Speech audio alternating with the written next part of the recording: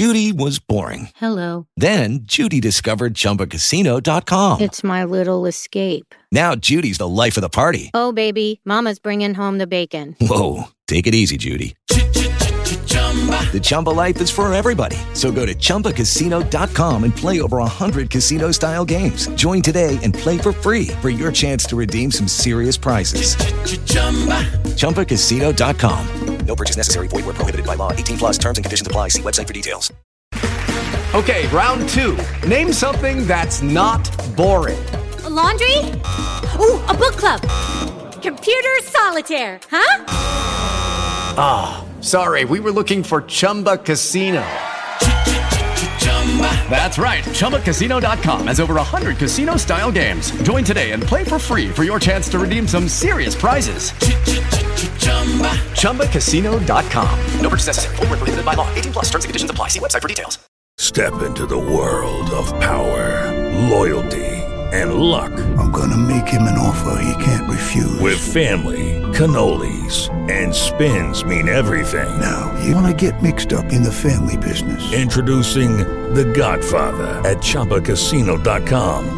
Test your luck in the shadowy world of The Godfather slot. Someday, I will call upon you to do a service for me. Play The Godfather now at ChumbaCasino.com. Welcome to the family. No purchase necessary. VGW Group. Void where prohibited by law. 18 plus. Terms and conditions apply.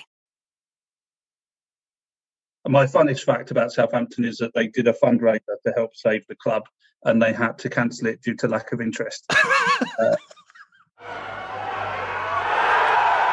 Football. At the end of the day. Football. It's a funny old game. Comedians talking about football. Comedians talking about football. Comedians talking about football. In a week where we talked about Portsmouth FC, we enjoyed lots of great telly. That is a reference you're going to be getting in about 35 minutes time. So look forward to that. Welcome to episode 14 of Comedians Talking About Football. I am Sam Michael, here with you as always, your host, and my guest this week is Martin Ratton, talking about Portsmouth FC. Now, of course, we're going to cover the infamous season that was their 2007-2008 FA Cup winning season, but I've got a question for my listeners, welcome listeners, by the way, and new listeners as well. If you're new to the podcast, why not go back, check out the previous episodes, follow us on social media as well. I'm going to throw that one in here, Instagram and Twitter at ComTalkFootyPod. Anyway, I've got a question for the listeners, which is, now of course there's a lot to take in here, but I mean very kind of hypothetically. Portsmouth have had a lot of ups and a lot of downs in the last 10, 20 years. And my question to you is that their success that came in 2007, 2008, which a lot of people would have forgotten about maybe, obviously not Pompey fans, but I mean, especially sort of younger fans won't know that the likes of Crouch, the likes of Defoe were playing for them, Benjani, and they had a great season, but it came at a cost. And obviously that cost has now led to them down in the, they're down in the third tier of English football. So my question to you is, would you rather do an Ipswich, and I'm only using Ipswich as an example, don't have a go at me, Ipswich, where they kind of lingered in the Championship for about 9 years, but they have always been financially secure, I'd say? Or would you take a big risk with your club, win the FA Cup, get into Europe, but even if it meant that failure following that would result in falling down a few divisions? Something for you to think about. I know it's a really kind of generic question, and from this episode you'll realise that there's so much more to it than just that. But I do put the question to Martin, so make of that what you will. It's a very difficult question to answer for a Portsmouth fan or anyone who's been through something like that, because it isn't just the club that suffers, it's obviously people's jobs, it's the community, and yada yada yada. Anyway, I'm going to stop yapping and let's get straight into it. This is Comedians Talking About Football, episode 14. Martin Ratton talking about Portsmouth FC.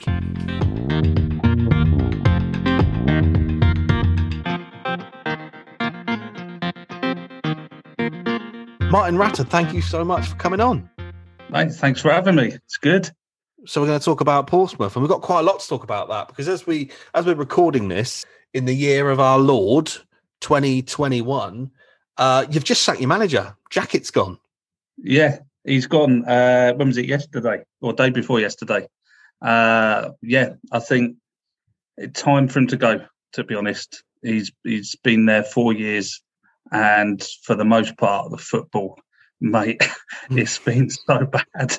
It's been so bad. I'm not a glory fan of Portsmouth. I've seen us be crap all my life, apart from a little blip in the middle of the late 2000s where we had a good few seasons. But the football has been dire. It has been dire for years, and we want to win the league. I think we're a big team in that league. I think we can get in the top two, but we don't want to get there like the way we are. Just hoofball up the top, no plan B, just awful football. And I like Jackett. He seems like a good guy, but the quality of football and the no plan B option has been really bad. I was going to say, I was quite shocked when I saw how long he'd been there. He joined in 2017.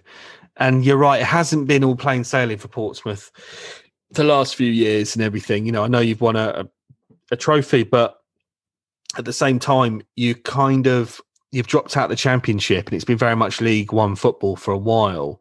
What is the because obviously you go back, 10 years, 11 years, 12 years, you're in the Premier League, you're in Europe at that stage. And of course, we'll cover that in a bit, like the job and everything. But what is it like to be a Portsmouth fan at the moment? How would you sum it up? Tedious, I think is the best word, because I think there's still a bit of forgetting that we're in League One and we are only going to attract League One players. And we've still got a percentage of that fan base who, I'm seeing things on the forums and on Twitter and things saying, get Eddie Howe as manager, get, Redknapp as manager. These people, they're in cuckoo land. We're not going to get someone like that as much as we might like them, because it's represented in the players we've got. They're League One players. Sometimes they're, Ronaldo, and sometimes they are whatever the opposite of Ronaldo is. And that's League One, isn't it? Every now and then you'll score a worldie, and then you'll just think, why are they not doing that week in, week out? I was going to say, you've got quite a few good players. Like John Marquis is obviously top goal scorer this season. Last season, top goal scorer Ronan Curtis, who I'm a big fan of, and he's an international as well. So for League One, I'd say you've got some really good players. And is there a slight frustration there? You think that with these players that you've got, they might be League One, but they're top tier League One, that you haven't got them promoted yet? And do you think that's why Jackett finally went? Because he's had opportunity after opportunity. And do you think that really they should have gone up by now? Yeah, I think that's the issue, is that by now we should have done it. Even with the squad we've got, I think that's the frustration, is that squad is good enough to get top two. Right. On a good, a good run. And obviously we flunked the playoffs a couple of times, to be expected as a Pompey fan. We do not win playoff games, that's a fact. But to try and get in the top two, I think we could have done it by now. And like you say, Curtis, he's a good player. He's a decent player. And the frustration now is that, with contracts and the limited options that you can pay players, although I think they've stopped that cap now, we'll probably have to rebuild again. And that'll be another season in League One, followed by a push the year after that, I guess. That is harsh. I mean, I suppose you're in a way you're in a good position, because... Or are you? I don't know. I mean, I've been in this position before when you've got all the players who you think could take you up, but whether it's the management or something else behind the scenes, that it doesn't happen. There is that you feel like there's an easy option now where you think, well, if you get in another manager, they should or could be able to do the job. But sometimes it's more refreshing when the whole team is rubbish from top to bottom. And when you start getting a clear out, you think, right, we can have a fresh start. But I know what you mean. It seems to me that Portsmouth are in this position. There seems to be a lot of frustration from fans. And similarly, I don't know if you probably get fed up of this comparison, because you've very much been the antagonists in the Netflix series Sunderland Till I Die. But you're very much, it's kind of similar. You could easily have made that Portsmouth Till I Die. Do you know what I mean? It's a very similar sort of story. I'm pleased we didn't. Yeah.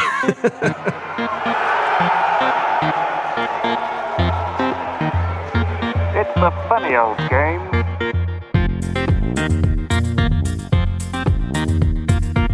Comedians talking about football.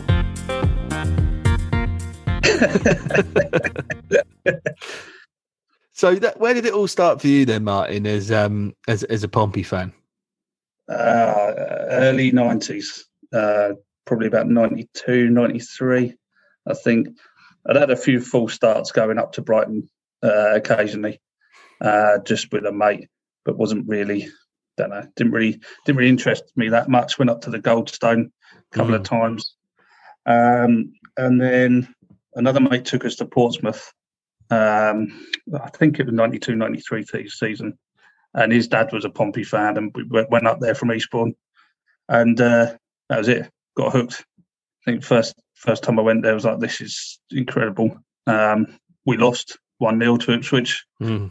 Perfect debut, really, as a Pompey fan. You really you get to experience what the next 20 years are definitely going to look like. Ian Marshall scored with his big black curly hair, and that was it. And my dad used to work in Portsmouth, so he took me down there to the games early on as well. So, and that was it. And from there, just mostly heartbreak, to be honest. It's interesting you say that, not the heartbreak, obviously, but about how you kind of went to see Brighton play, because they would be your nearest team at the time, wouldn't they, Brighton? Yeah, they were. Yeah. I only really went there as an add-on, as a mate, to kind of go, we're going to watch some football. I was into football, but didn't really support a team. Yeah. It was just to watch some football, really, at the time. I find that interesting because I always feel that, like, we had a guest on recently, Paul Cooper, who's the dad of Daisy May Cooper and Charlie Cooper. Yeah. And I was quite surprised to hear they were Fulham fans. And I said, they've spent their whole life pretty much in the West Country. And obviously there's a lot of references in this country to Swindon. So I assumed when I asked him he'd be a Swindon fan. I was like, no, we're Fulham fans. It's the way his son just one day said, Dad, I think I want to go and see Fulham play. And it's that feeling that it seems, and I felt this with me with Reading, that it just seems to be your team picks you sometimes. Yeah. You can go to games. He was a Charlton fan, my dad. Oh, really? And still is, obviously, a little bit. But he never tried to sort of force it on us to go and watch Charlton play. And my gran lived 2 doors away from Plough Lane, and a lot of my family all live in Wimbledon, so kind of they mocked us for being the southerner, but I was the first one born in the south, really. I had to support a southern team, really. But I don't know, Brighton, I've even watched Eastbourne play quite a few times, obviously down with real local different kind of football. Yeah, definitely. Yeah. I think I've seen Eastbourne play. I can't remember where it was. It might have been at Bristol Rovers. Don't ask me how or why I ended up seeing Eastbourne Bristol Rovers, but I think it was a pre-season friendly or something. But yeah. So then obviously forward that, so sort of early 90s, kind of a bit of a mixed time, probably not too dissimilar to how things are now. But then you go forward to kind of the late 90s and the early 2000s, and you're up in the Premier League. Do you remember that promotion? Oh, mate, I remember it. I had the best years of my life there because I went to uni in Portsmouth. Oh, nice. For obvious reasons. I've got someone can challenge me on this, but I believe I'm Portsmouth's youngest life season ticket holder. So, really? Yeah. So when we were going bust, one of the first times, Mandarich offered these life season tickets. And so you'd have one for life, basically. So I bought one of them and thinking, well, doesn't matter what happens. I'll buy it, see what happens. We go bust. If we don't, could get it for a few years. Who knows? You don't know what's going to happen. And 2 years later, we were, fighting for promotion under, Harry and Jim. And I was at uni, and we got promoted in the first season that I was at uni, and that was just a blur. Oh, fantastic! Crazy. I mean, those were a crazy few years. I mean, obviously, we spent a lot of money in the Championship at the time. We had that ITV digital money come in, and they really went for it with the squad. And we were, on our day, we were worlds apart in that league. Us and Leicester, were obviously fighting for it at the time, but we were playing good football. We'd never seen that before.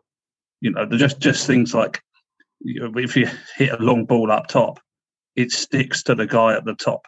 It's not just then hoofed back into the middle of the park. You knock it long, it stays long with your man, and just stuff like that. Just unbelievable football. Paul Merson was just different class. God, guy's a genius.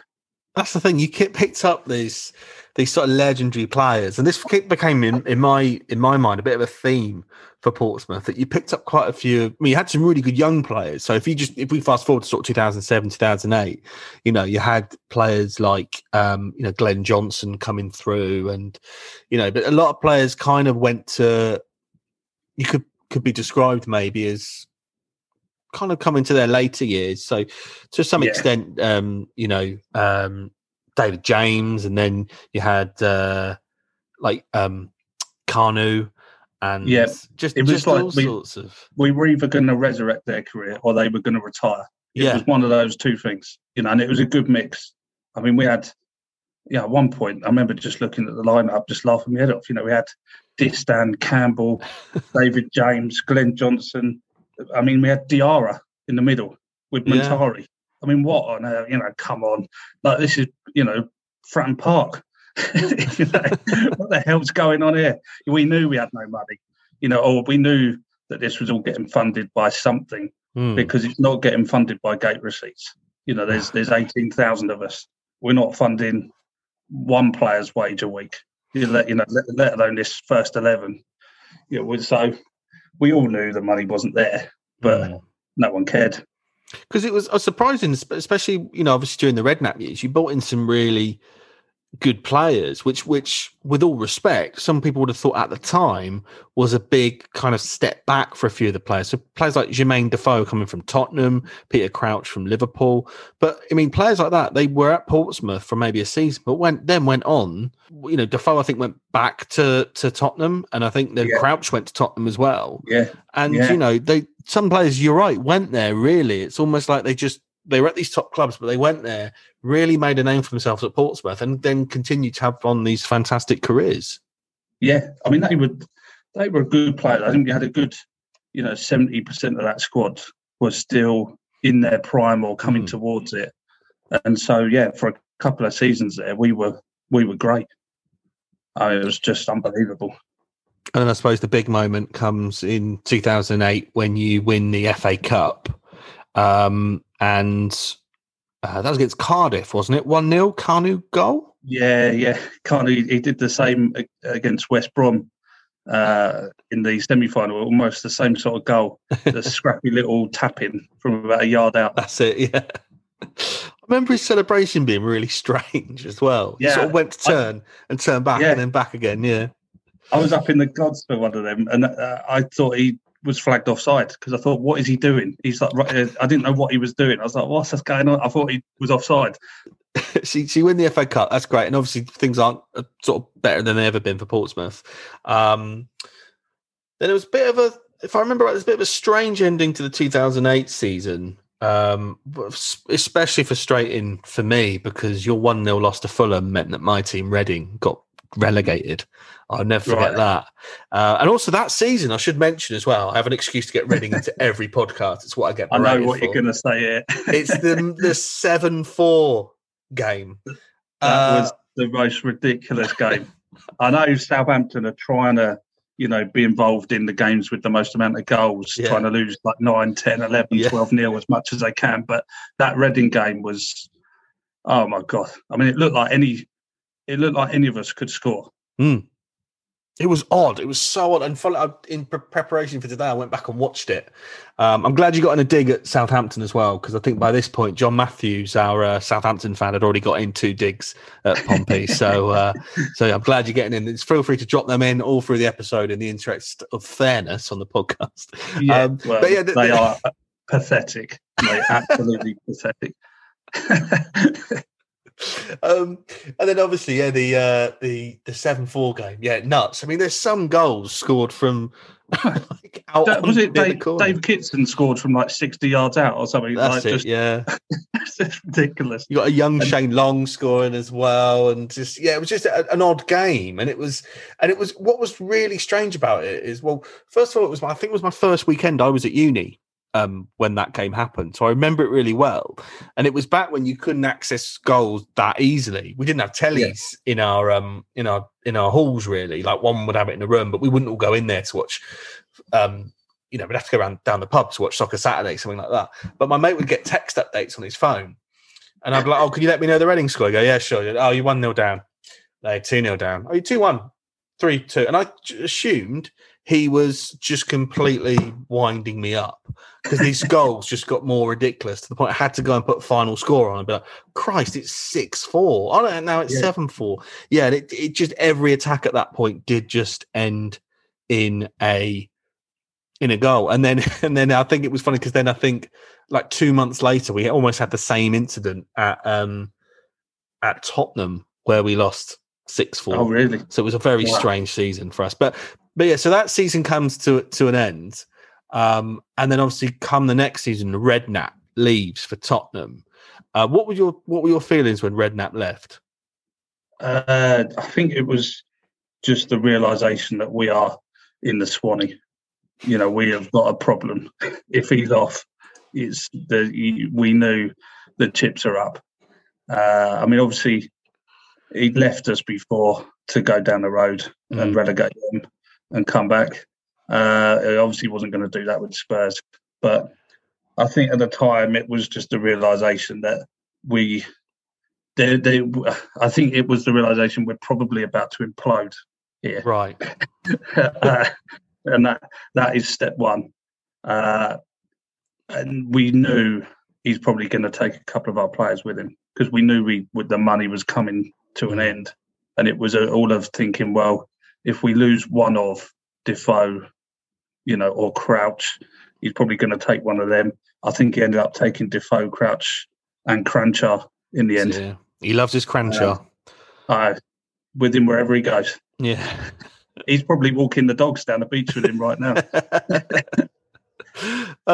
So when he went, obviously, I mean, it was a bit of a real shame because you guys had just got into Europe as well. And obviously, I felt for Portsmouth back then. I do now anyway, with any kind of team who aren't the top six, or back then it would have been the top four, who have to go and face some sort of European venture. It's tough. It's really tough. And obviously, losing Redknapp and losing, Crouchy and Defoe, you're in trouble.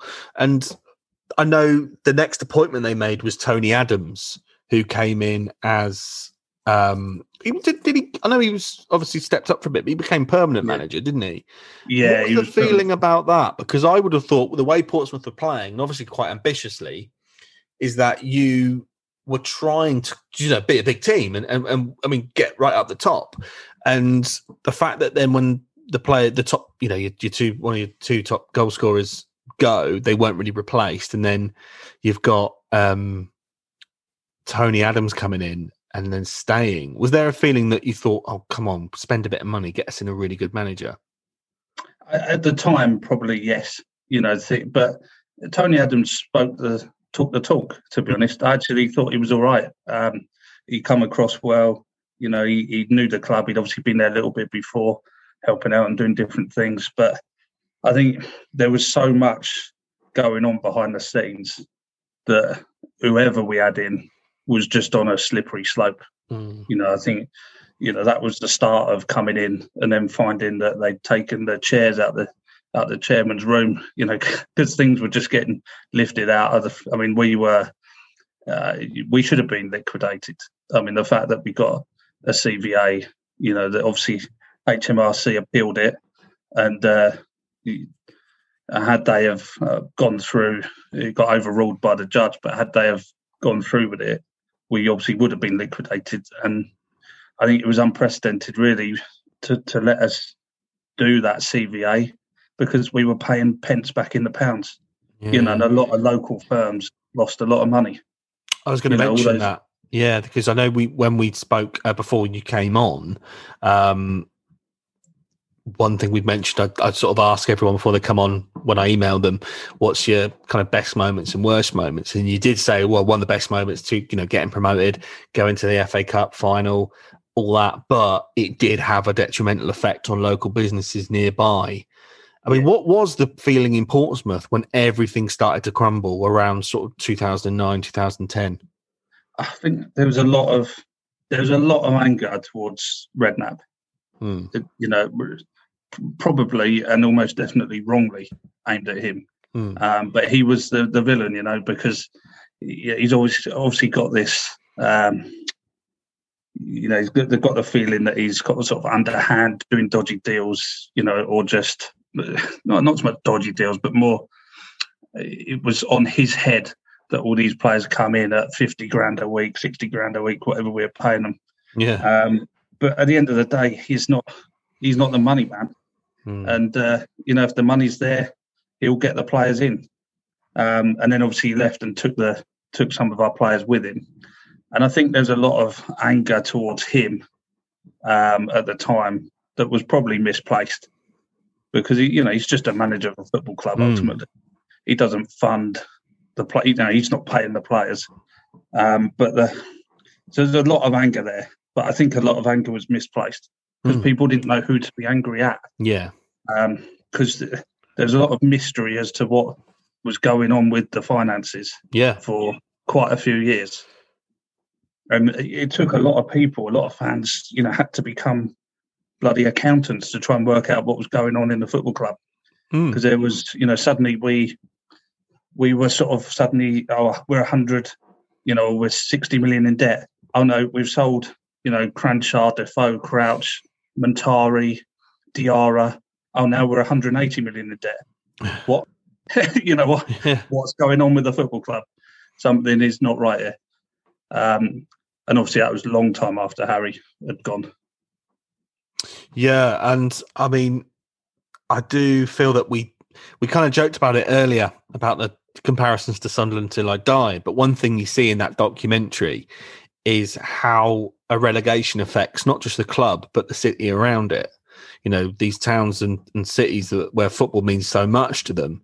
And the staff as well at the football club, you in Sunderland Till I Die, you see a lot about the catering staff who are literally saying, well, if they don't win today, I might not have a job on Monday. And I would expect that had there been a camera crew around the club in, when you were relegated, the season after Redknapp left, then God knows what you would have seen, because so much must have happened, so much heartbreak, so many tragic things happen. And that's the thing, when people say, funnily enough, there's the old saying, it's only a game, it's only football, but people don't realise that one of the worst things that can ever happen to a club is relegation, because it literally takes people's livelihoods away. I suppose I know I asked you what the atmosphere was like, but do you know much about what happened in the local area as the team dropped down, not just the Championship, and then down to League One? No, not really. I mean, obviously, I'm not living there, or not living there anymore. But I know that they had a lot of things like catering is a great example where all of that stuff is just decimated because it just fans are not buying, they're not coming in. I mean, we're lucky in many ways that even in League One, we were still getting sort of 17,000, 18,000. So that side of things did pick up and get better.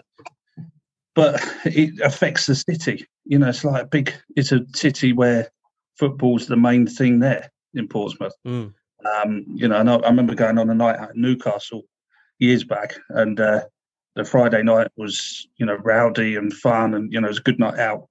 But the Saturday after they lost at home, you could feel the tension in the city. It was crazy, yeah. Everyone was on edge, and you could feel it wherever you went. And Portsmouth's like that. It kind of lives and breathes through the football team. And, it's not everyone's into their football. But like you say, there's so many outside things that are affected by it, even outside of the football club as a whole. Because a lot of people, lots of local businesses lost money. Yeah. And, they were angry. Of course, yeah, understandably.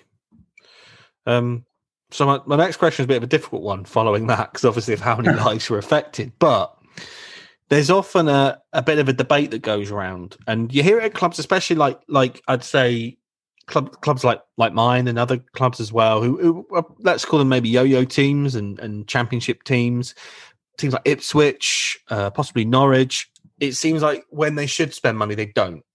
They struggle a little bit, and you sort of think, well, look, if we bought in, there might be a player going, for example, and you think, well, there's no reason we couldn't have spent the 8 million and got him. And there's some frustration sometimes that comes from the fans. They're like, why won't he spend money? Why won't the chairman spend money? All this. But then there's the first thing a lot of people turn to is say, well, no, well, hang on. Look at what happened at Portsmouth. Look at what happened there. There's been a bit of a debate about some of my mates who are Ipswich fans. They're kind of like, well, look, we have played it safe as houses. They are one of the safest teams financially as it goes. They they stay in the black. They're okay. Unfortunately, they have gone down to League One. And before then, I think they were in the Championship for 9 or 10 years solidly. Nothing really happened. And in the middle of the Championship as well, every season finishing 10th, 11th, 12th. And similarly with Bristol City. Another team we had a guest on here was a Bristol City fan, and they're another team who've just sort of sat in the Championship. They did pop down to League One, I think, about 10 years ago, but since then, Championship not really challenged. They never got to, as far as I could tell, to a playoff final. The last time I think they were at the playoff final was 2007, something like that. But one of these teams that kind of sits there, and they've got a billionaire owner. They've got this billionaire owner, and they probably could go out and buy a Premiership standard half the team. But there is, I think, this debate still that you've got to be careful because you don't want to do a Portsmouth. But then a team like Ipswich, or some of my friends who are Ipswich fans, might turn around and go, well, yeah, but that is bad that happens, and they are in League One, but we're also in League One now, but we haven't got the memories.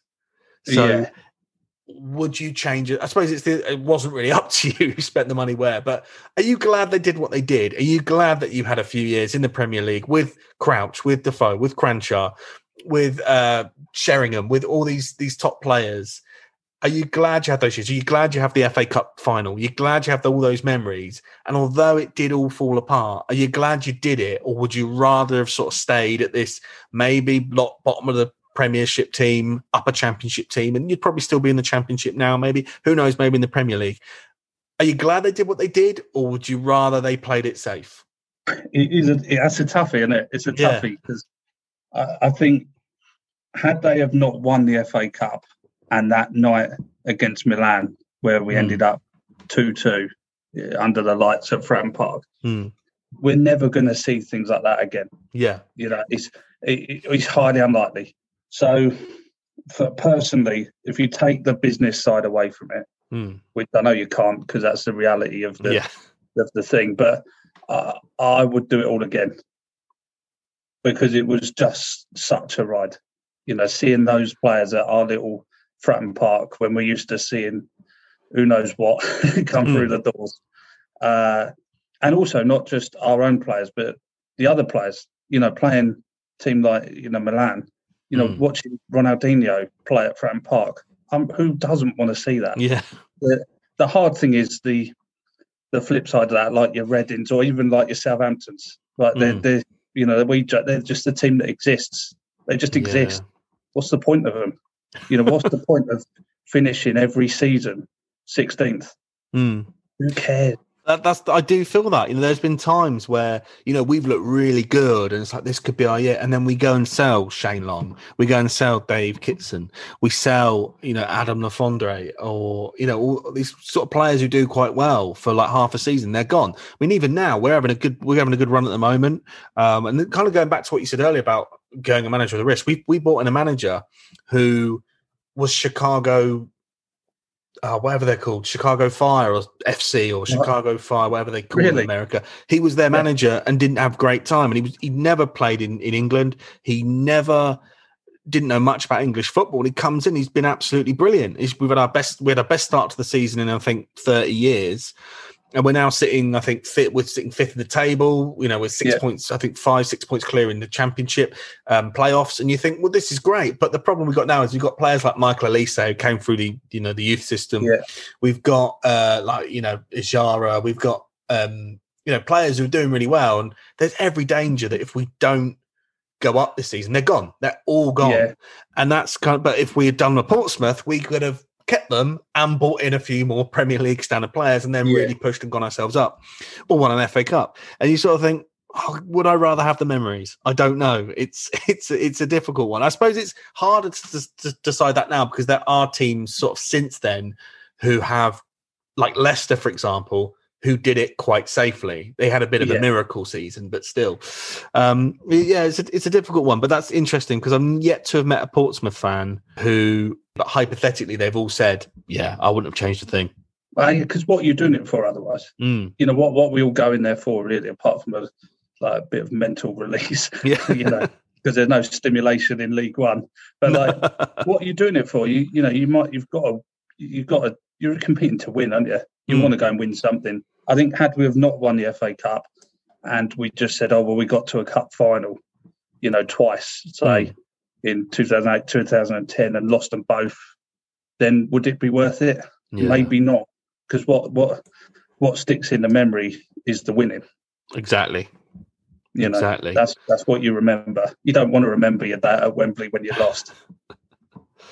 So I was quite interested to this as well. I've always wondered with Portsmouth, what's it like having Michael Eisner as a chairman? Because obviously he's quite an interesting guy, like mainly known for his work at Disney World. Yeah, quite a jump, isn't it? Disney World to Fratton Park. Yeah, I mean, what it's like having him. You tell me, mate, because he is elusive. He tweets every 3 weeks if we won a game. He come with a plan, right? And he talked the talk, and he was very believable. He was very clear in his ambition, and he was clear in what they're going to do. And he was clear, we are not going to do another point. And the fans backed that because, you know, having owned the club as the fans for a few years, you do get an insight into this ain't easy. You know, he said, we're not going to do another Portsmouth, do you say? Well, basically, yeah. They were never going to spend because, you know what it's like. You go down to League One, you're all singing, you know, we're all going on a League One tour. You know, 5 years later, that tour is embedded. And it's not an easy league to get out of. You know, it is a tough league, like any league, and there's, you know, it's a tough league to try and get out of. And he was clear, you know, we're not going to come in and spend 20 million and try and just get the best players and go up. We're going to do it in a sustainable, financially prudent way, and we're going to stick. And that was his approach with Kenny Jackett. You know, no, we're sticking with our man year after year. But it got to the point where, you know, it was like Blackadder, you know, where they just keep going. They keep doing the same thing and expect. Well, I can't remember where they keep expecting a different result, but it's not happening, you know. And they stuck by their guns, you know. I think they've been relatively good owners, but obviously the fans always want a bit more. Yeah, and I think that's the problem with having tasted it. You want a bit more. No, I bet. And I suppose the thing that's really good is that you've got, whether it be against Milan, whether it be an FA Cup final, you pack the place out as Pompey fans, and you continue to do that now, even down, obviously not during the lockdown, but, you know, Pompey fans are still going there in droves and filling the place out even in League One. Yeah, I mean, that's been really good, you know, to go there and see pretty much the stands as full as they were against Milan when we're playing, you know, whoever at home. It's been incredible. Even down in you know, whatever league, we've been filling them out pretty much the whole time. You know, the fans are loyal. Like I say, it's a city that breathes around the football club, and they will go. But I think had they been going this year, I think the place would have been volatile, to say the least. It's because they just want to see effort. Yeah, they want to see the team work really hard. You know, I saw someone say the other day, you know, we're a working class city. We want to see working class footballers. We want to see graft, grit, and we don't really care. So long as the effort's there, they want to see you like fighting for that ball, even though it's going out for a goal kick for sure. You know, actually chase it down and hunt them down and you know, really get into them. And that we weren't doing that. because we're bypassing our entire midfield for the most part. And it's tough. I think Kenny had to go, and I think the fans, whatever happens, it will lift the club up a bit now. Well, was the final the other day, was that the last straw, do you think? Yeah. But I think you've got to question the players as well there. I mean, you're at Wembley. You're playing a team from a league below. You've got a chance, some of them players, for the first time to win a medal at Wembley. If you can't lift yourself up for that, then what are you doing? Yeah. And that's not just Kenny Jackett's fault. You know, you got to look at the players there and be, you know, I don't know whether they were just not playing for the manager, but it doesn't make a lot of sense in my head. You know, surely you'd want to win a final that is a very winnable final as well on paper. Yeah. I mean, Salford played well. Yeah, they did. You know, they should have been out of sight, which is embarrassing. But it's the reality of the game. They could have been 4-0 up and you know, waltzing it. But yeah, you got to look at the players there, and they are the same players pretty much that have been playing our league season. Yeah, it's not like we rotated a lot of people. I mean, that's the thing as well, is that it was quite a weird final, wasn't it? Because I mean, it was from last year for a start. Yeah. It was actually the it was last year, and the fact is that had you won it, you only would have had it for 24 hours. That's got to be a record. I'm putting that. That's got to be a pub quiz. The shortest time ever to hold a domestic cup. Yeah, well, because we would have been the first team to retain it as well, that cup, because we won it the year before, and then we would have held it for the least. You know, Pompey hold the record for holding the FA Cup the longest. Oh, really? Because they won it in like 1939, and then it wasn't played until after the war. Oh, of course, yeah. We held it for like quite a few thousand days, I think, in the end. There you go. That's our claim to fame. That would have been good, because then you could have had the longest reign of a domestic and the shortest. That would have been amazing. I mean, that just sums Pompey up, doesn't it?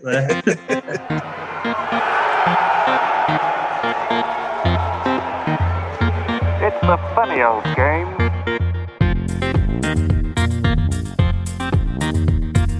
Comedians talking about football. Let's talk a bit about stand-up then, Martin, because you were saying just now you've not really done any online gigs, and you're just desperate now. As like I said, as we're recording this in March 2021, we've now got what they call a roadmap to kind of things opening up again. It looks like it's going to be kind of late May that we'll be able to be gigging again. You're saying you're desperate to get back into the clubs and the theatres. Yeah, I keep looking at those Zoom gigs with a bit of envy because they look interesting to do, but I just want to get back out live. And I've not done any Zoom things at all. I've been busy writing stuff, but obviously got nowhere to test it. So your new minutes will be it'll be interesting, shaking that rust off. Yeah, getting back out there live and doing some untried new material. I think I'm thinking everyone's just going to be desperate to get out and have a laugh as well. So I'm really looking forward to getting back live. Just hopefully the roadmap can, stick to that timing, hopefully, and get us all back out there. Did you gig much during the summer when the restrictions were lifted? Yeah, I did a bit. I did a few different ones, and that I'm pleased I did, because that was you realise how long I hadn't actually gigged for between the two things. Between that at the end of the first lockdown and the start of the second one, or I can't even remember now. But those months of gigging at that time, I suddenly realised, God, it's been sort of 6 months or whatever it was, where I'd not really said any words. It's just crazy. Did you do any outdoor sort of gigs at all? Yeah, did some outdoor things. I was supposed to do one at Christmas time, funny enough, in a venue where all the audience were in cars. Yeah, and tuning in, those ones. It got canned in the end, and actually, maybe that was for the best. I've seen we had a few of them around here, actually. Yeah, they weren't. I think I prefer a Zoom gig to a car gig, to be honest. Especially ones where I heard that instead of laughing, they all honk their horns. I can't think of anything worse. That feels like a heckle. Yeah, and also people, they can just drive off. Yeah, if they're like the worst heckle ever. Or they just tune into a different radio station. And they're they're sort of like nodding along, but they're not even. They're just listening to bloody radio or something. Oh God, yeah, there's a strange one. I don't think they'll stick around. Hopefully, no. But yeah, it was an odd one. I mean, like we were sort of chatting a bit before we started recording. That I did my first one about 3 weeks ago, and I'm glad I only really did it because I knew that I was doing it with. I knew everyone on the bill. It was kind of a local gig in Reading, and I knew everyone on the Reading scene. Yeah. And I was like, okay, well, I know everyone on this, it'll be fine. And there was no actual live audience, like in the Zoom. They were watching on Facebook and kind of leaving comments at the bottom.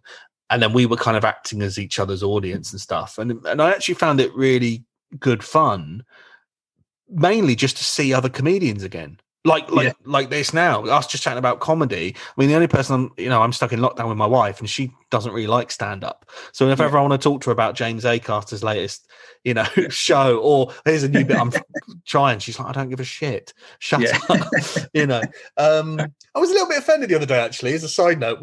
Did you see that Channel 4 thing where like 5 comedians and 5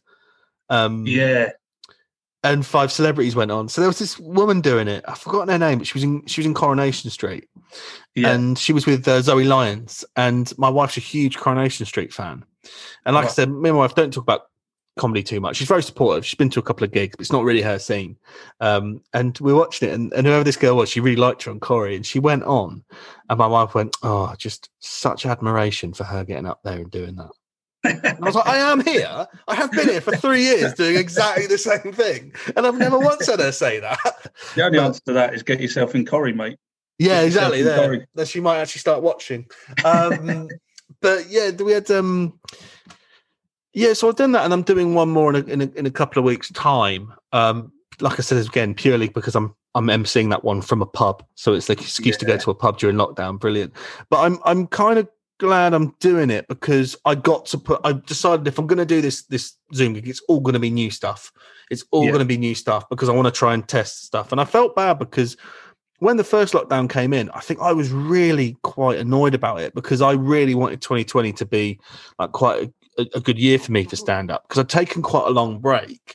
I think like in 2018 and early part of 2019, I didn't really do any gigs at all. So I had like 18 months off, got back into it 2019 and went, right, 2020, I'm going to do 100 gigs at least this year. I ended up doing 50. But like, and then I was like, I was going to do my first half-hour show with a friend of mine as well. Southampton fan though. So no one's perfect. So we did that, and obviously it all went. So I decided just to not do anything. I just went, I'm just going to sit here. And it seemed to me that everything opened up a little bit. It kind of took me by surprise. And I found summer just awful because I think I just thought it was going to be like a pause and carry on going. And I got back out there, and I would honestly say every gig I did in that summer, I died on my ass. Absolutely died on my ass. I found it. I couldn't get back into it. I fell back into old habits that I hadn't had since I'd started out, and I just couldn't shake it and started getting sort of talking too fast on stage, and I had a miserable time. How did you find the break and then coming back? How did you find it? I was shaky on that first one back. It was like I wanted to feel the nerves to feel good, like as in good nerves when you're a bit apprehensive about coming out and all of that, but in a good way. But I almost got the jitters at one point, which I'd not felt for years doing it, years and years. And I think the audience were a bit all over the place as well, because it was almost like they were all over the shop because they'd been let out for the first time in 6 months. And it was a weird... I think everyone's sort of apprehensive as well because the virus was still ongoing. Yeah, even though lockdown had more or less ended at that point, I think there was still kind of confusion as to what you could and couldn't do, and it was a weird time, that little gap.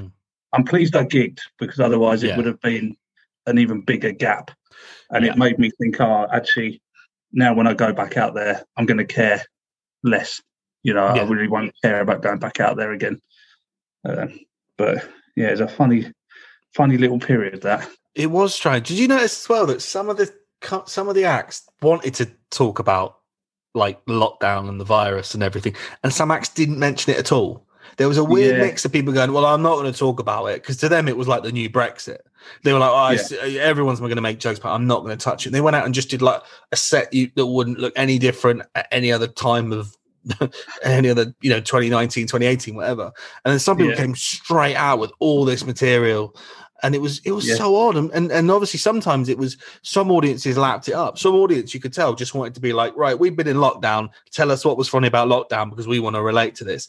And some audiences just were like, do not joke about this. This is really serious. We've come to get away from it. So you're right. Audiences were a bit all over the place. Yeah, because it's a weird one, isn't it? That kind of thing. Because if you're not going to do it justice and you go out there and start making light of it, and then you've got people who have known people that have had it or have been very ill from it, then you're going to alienate people quite quickly with something that's still quite raw. Yeah. We're still ongoing, isn't it, at that point? I mentioned it at the start of my sets, but just briefly, really, to just, say how nice it is about the house and all that sort of rubbish. But beyond that, I didn't really talk about it. I've not written any material on it, really. What I've tried to do is write material that has come because of it, without mentioning it at all. And gone, actually, here's the angle, but it doesn't matter why, because in a year's time or whatever, I could still use that material, and you don't need to know where it's from. It's just a thing that happened. That's why I don't talk about anything serious, because I just, I know there's all this like, free speech brigade and everything like that, but I am conscious about, I don't want to offend. I really don't want to offend people, and I want my set to be, accessible to all. Yeah, really. I want it to be young and old without alienating people. So I'm never just going to talk about certain things that would alienate an age group or something, because I hate that. I hate watching people where you just feel like you're totally unrelatable. Yeah. No, I know what you mean. I want to talk about your act as well, because I'll talk about the times we've gigged together. So we've gigged together twice, I think, and we've gigged together at the downstairs at the King's Head. We've done that before. And I want to talk about another gig where I think we first met, which is such a random night. And do you remember this? It was this in Brighton. It was a charity night run by the daughter, Alex. From the Michael family from Gogglebox, It's the weirdest night. I was trying to remember how I even got that gig, and actually I can't remember. I don't know where that gig come from. I don't know how I got on there, because I remember she had I think she still does have a lot of followers on Twitter, and she put something out like at the end of one episode, something like, I'm looking for any comedians who want to do a charity gig.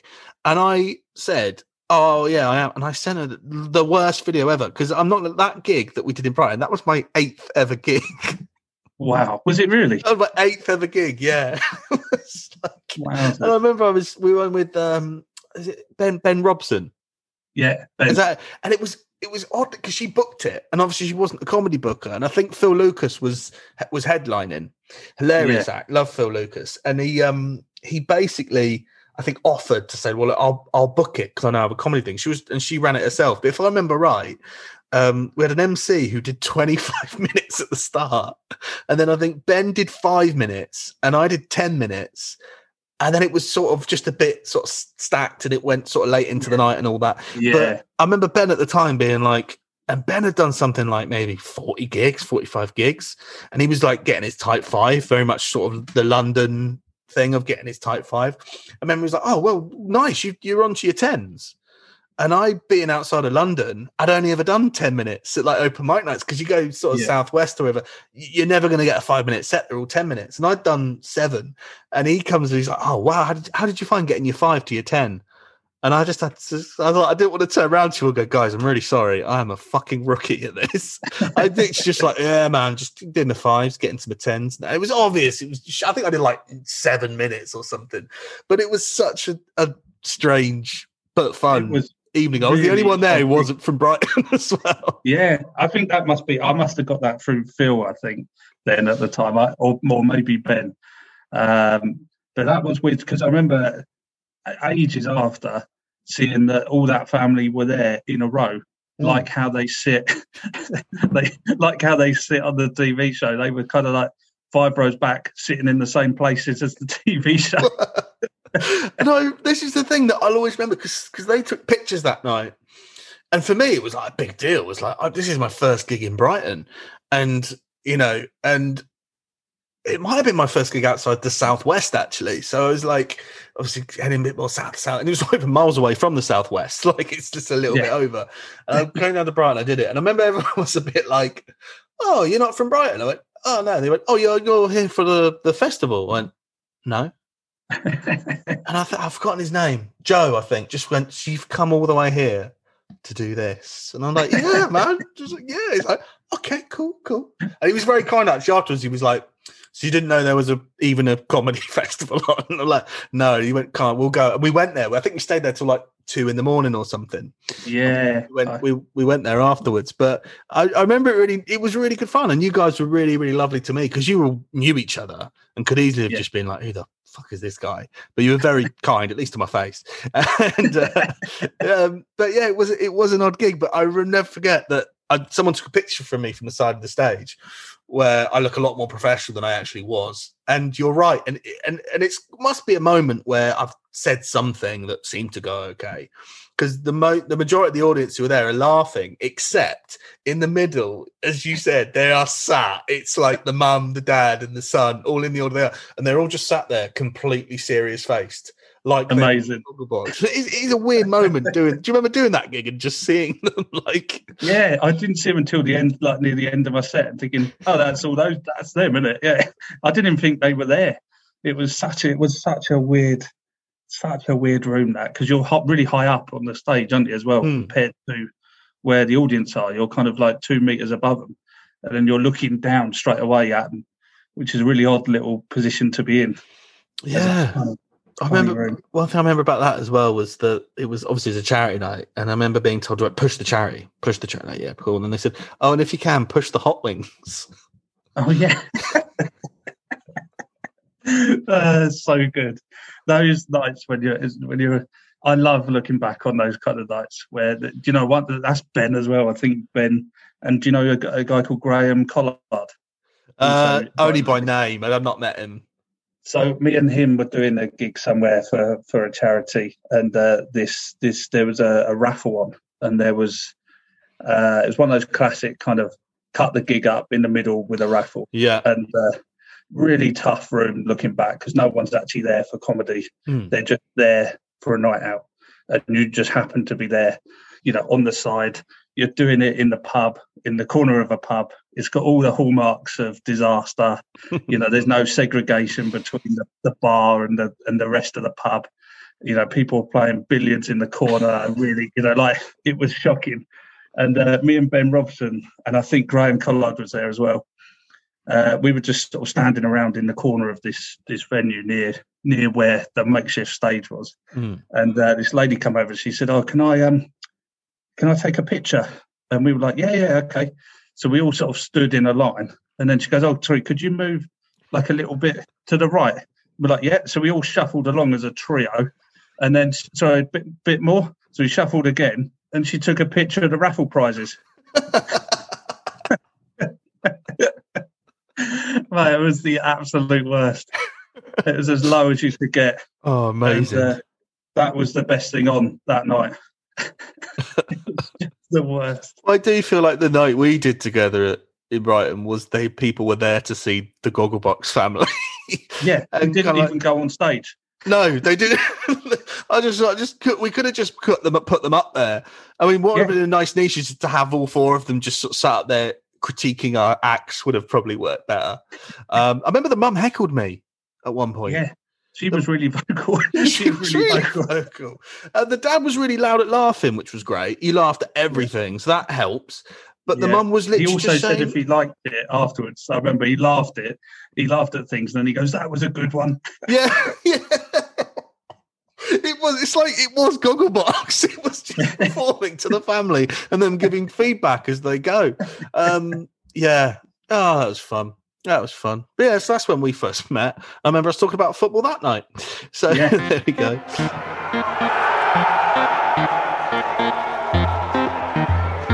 It's a funny old game.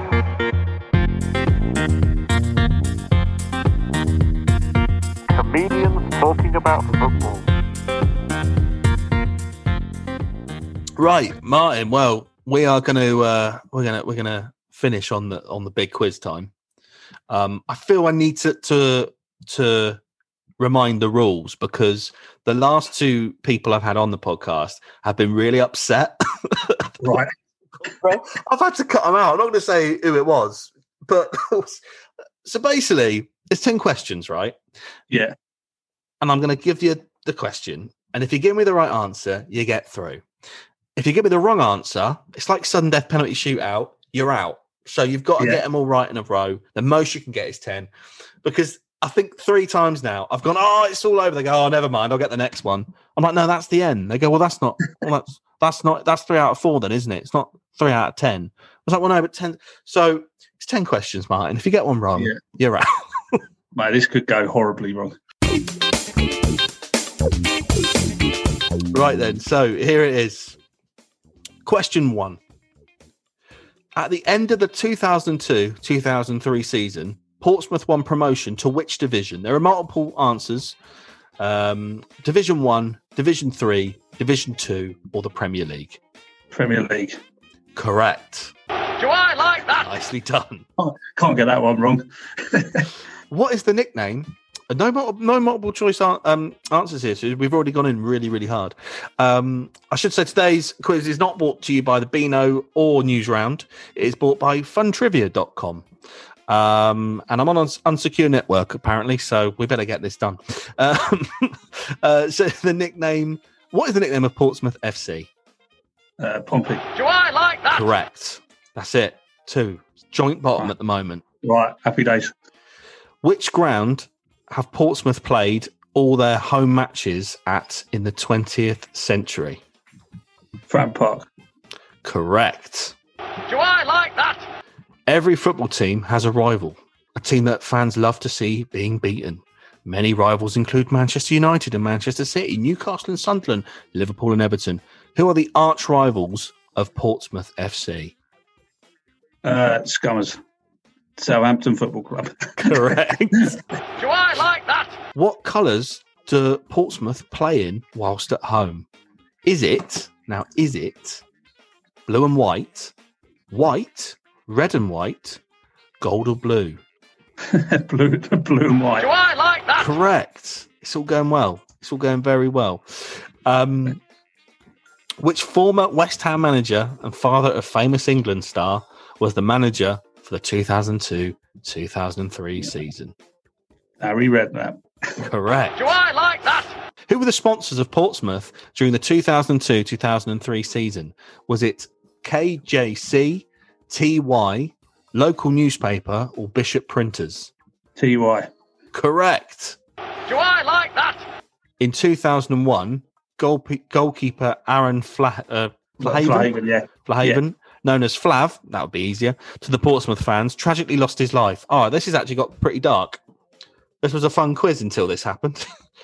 Who puts that in a quiz? He was a really good goalie for us. Really good.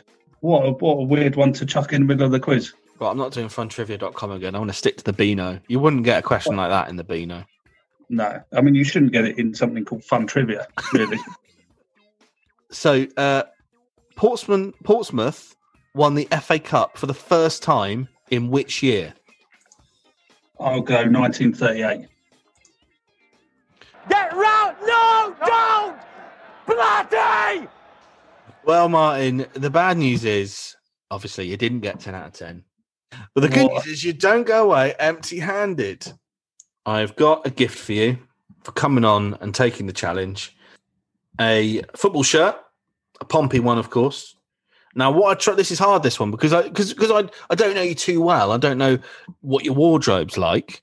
I don't know what shirts you do or don't have. So, oh, mate, that's nice. So I believe it's 2010-11 season, could be. Yeah, that'd be about right. Yeah, I think it might be that one, or if not, the season before or after. I'll take your address afterwards, and I will send that over, mate. Thank you so much for coming on. I've really enjoyed chatting with you, mate. Mate, it's been great. And just as we talk, we have just gone on to score an own goal to go 1-0 down to Peterborough. What an ending to this podcast. Just like business as usual. It's as good as it gets, lads. Quickly, do you want to say something about Southampton to cheer yourself up before we go? Yeah, I hope they lose 9-0 again. I think my funniest fact about Southampton is that they did a fundraiser to help save the club and they had to cancel it due to lack of interest. That's my favourite Daily Echo newspaper clipping I've ever seen in my life. Oh, man. Love it. Love it. Well, cheers, Martin. Thank you. Cheers, mate. Speak to you soon.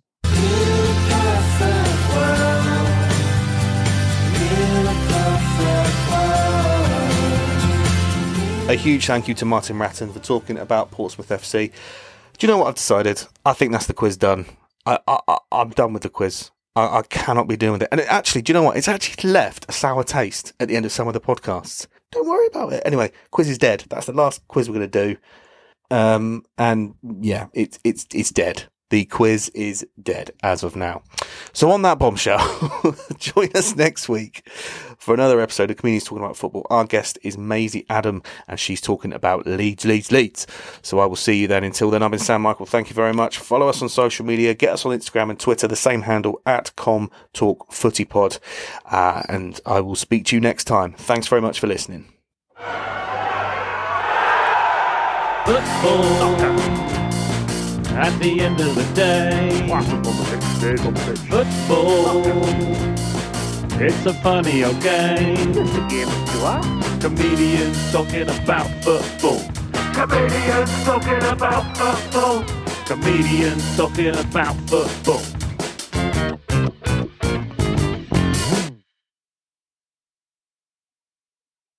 Sports Social Podcast Network. Okay, round 2. Name something that's not boring. A laundry? Ooh, a book club. Computer solitaire, huh? Ah, sorry, we were looking for Chumba Casino. That's right, ChumbaCasino.com has over 100 casino-style games. Join today and play for free for your chance to redeem some serious prizes. ChumbaCasino.com. No purchase necessary. Void where prohibited by law. 18+ terms and conditions apply. See website for details.